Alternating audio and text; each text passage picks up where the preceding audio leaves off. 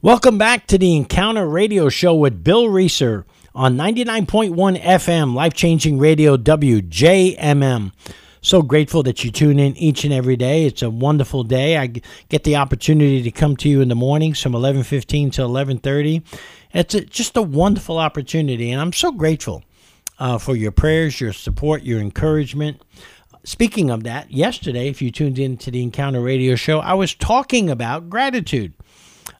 We ended the show talking about giving God a sacrifice of praise. In other words, being grateful, being thankful, even when you don't feel like it. That's why it's called a sacrifice of praise, because let's be honest, a lot of times we don't feel like worship. A lot of times we don't feel like praying. A lot of times we don't feel like being thankful. A lot of times we don't feel grateful.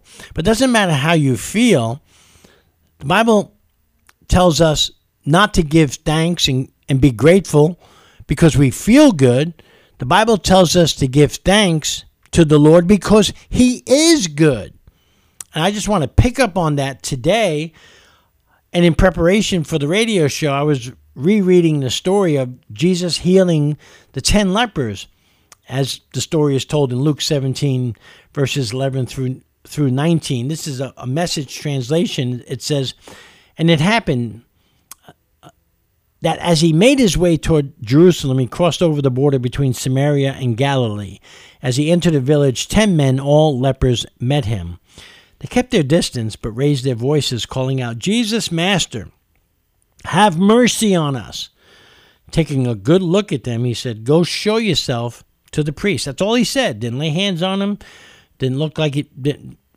Obviously didn't say a prayer over them out loud. He just said, he looked at them and said, "Go show yourselves to the priest." They went, and while still on their way, became clean. I love that about Jesus, because that reminds me that there's no formula to deliverance. There's no formula to how we get healed. There's no formula to experiencing a miracle. Jesus did miracles in a variety of different ways, and none of them were the same. And here we have an example of him healing 10 lepers, just telling them. Now, there's a clue when you're looking for a miracle from Jesus. There's always something Jesus tells us to do. I'm grateful for that. And so Jesus tells the 10 lepers, "Go show yourself." Now, it's actually an Old Testament law that they had to show themselves to the priest. And on the way there, because they listened to Jesus, they did what he told them to. They did what Jesus told them to do. They were healed on their way to showing themselves to the priest. One of them, when he realized that he was healed, just one of them, turned around and came back shouting his gratitude. I love this. Shouting his gratitude, glorifying God. He kneeled at Jesus' feet, so grateful. He couldn't thank him enough. And he was a Samaritan.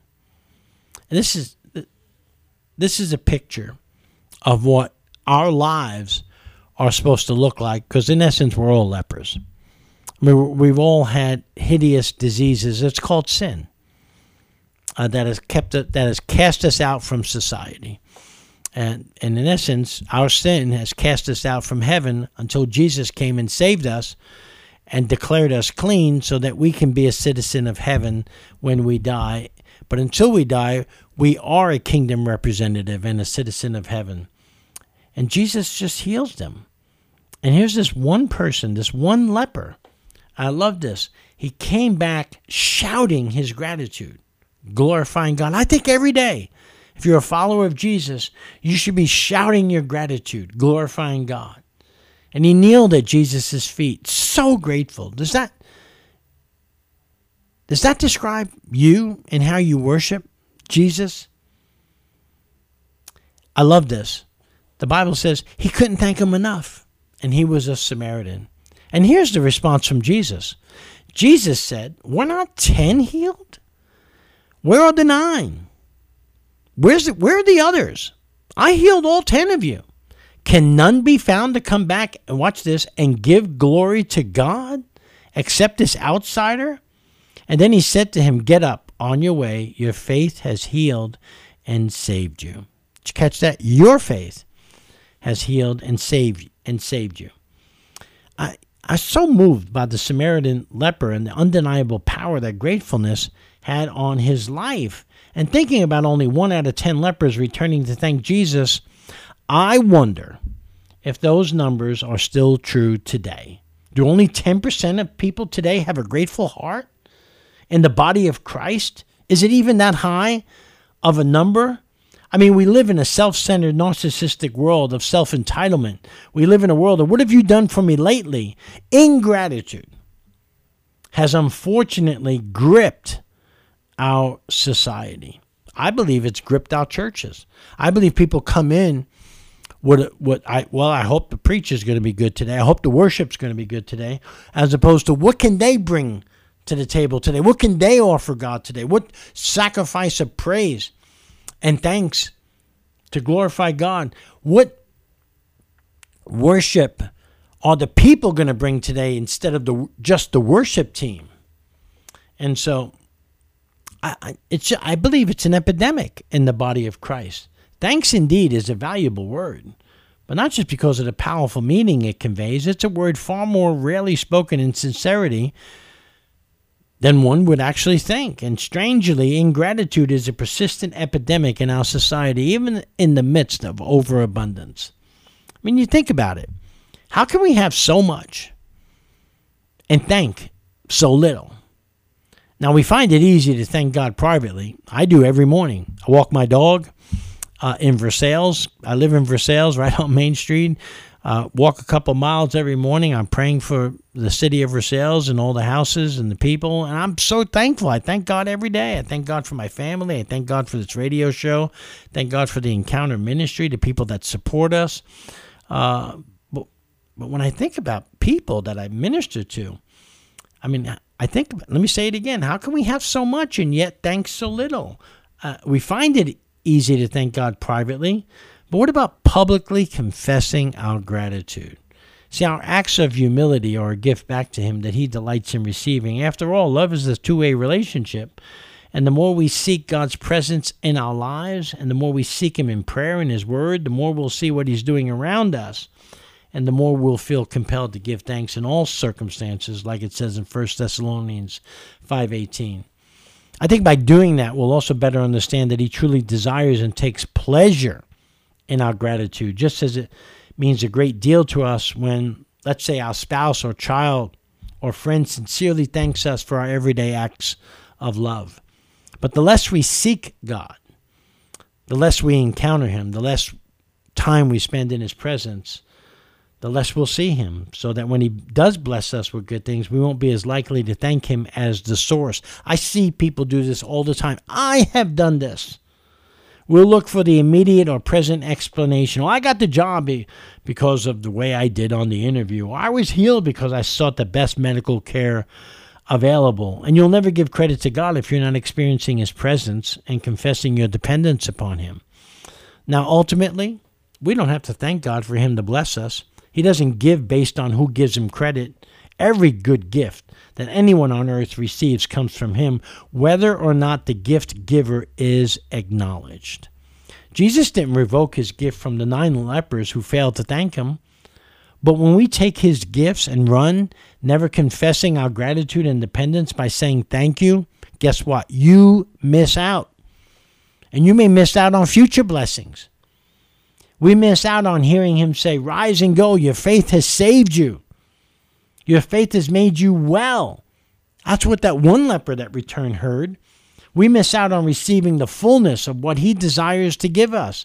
Yet when we choose to live and breathe with continuous gratitude, we free ourselves to receive the greatest gift of all. And here it is, an intimate relationship with the giver Himself. Now, if we were to take a look at ourselves and get honest with God, many of us, including me, are no different than the 9 lepers. We have 1,000 things to be grateful for, yet we focus on the one thing that we might need. We cry out and pray for that one thing. Even when God takes care of that one thing, we don't thank Him or even give Him credit for solving the problem. And God is solving problems for you every day. God is blessing you every day. God's protecting you every day. God is delighting over you with singing and dancing every day. Now, instead of spending your time thanking him, you know what we do? And I've done this. You move on to the next problem. And I'm just as guilty as anyone listening for not being in a constant state of thanks. As a matter of fact, I owe some back pay in thanking God for all he's done for me in my life. My guess, if you're listening to the Encounter Radio Show this morning, many of you owe some back pay in thanking God. It really is a sign of the times that the Bible predicted thousands of years ago. 2 Timothy 3-5, it says, "But mark this, there'll be terrible times in the last days. People will be lovers of themselves, lovers of money, boastful, proud, abusive, disobedient to their parents," and here it is, "ungrateful, unholy, without love, unforgiving, slanderous, without self-control, brutal, not lovers of the good, treacherous, rash, conceited, lovers of pleasure rather than lovers of God, having a form of godliness, but denying its power." Apostle Paul said, have nothing to do with such people. Did you catch that being ungrateful is right in the middle of that list? Did you catch that the part about having a form of godliness, those are people in the church, people who deny the power of God, that don't want anything to do with the Holy Spirit. They deny the Holy Spirit, the gifts of the Holy Spirit. They deny anything from the Spirit that leads to life because of their unbelief and ungratefulness. And because of their unbelief and ungratefulness, their lives become undone. And these are people in the church. This is what Christianity is to so many. Always looking at the problem or what's missing in their lives and never stopping to thank God for even being alive. Well, here's what I'm thankful for right now. I'm thankful that he loves me even when I'm not thankful. And if you can't find anything to be thankful about, you can be thankful about that. So today, I just want to declare, hope you'll join me. Thank you, God, for your mercy. Thank you, God, for your grace. Thank you so much for your grace. Thank you for forgiveness. Thank you that your word doesn't say to the 9 ungrateful lepers, let them be plagued with leprosy again. No, they were still healed, even though they didn't give you thanks. But it concerned Jesus. It may have even hurt Jesus because he loved, watch this, he loved all 10 lepers. And he loves you today if you're listening. And when we're not thankful, I will tell you, that is concerning to Jesus. And it may even hurt him. Why is that so? Because ingratitude is the first step to backsliding and departure from God. Romans 1 puts it this way, "For ever since the world was created, people have seen the earth and sky. Through everything God made, they can clearly see his invisible qualities, his eternal power and divine nature. So they have no excuse for not knowing God. Yes, they knew God, but they wouldn't worship him as God or even give him thanks. And they began to think of foolish ideas of what God was like. And as a result, their minds became dark and confused, claiming to be wise. They instead became utter fools." Now, do you see why it's important to have a thankful and grateful heart? I hope you do. For your own sake, for our own sake, our own salvation, and our own sanity, let's refocus and count our blessings instead of our problems. I'm so grateful for today, the day that God has given us. I'm so grateful that you're listening to the Encounter Radio Show with Bill Reeser.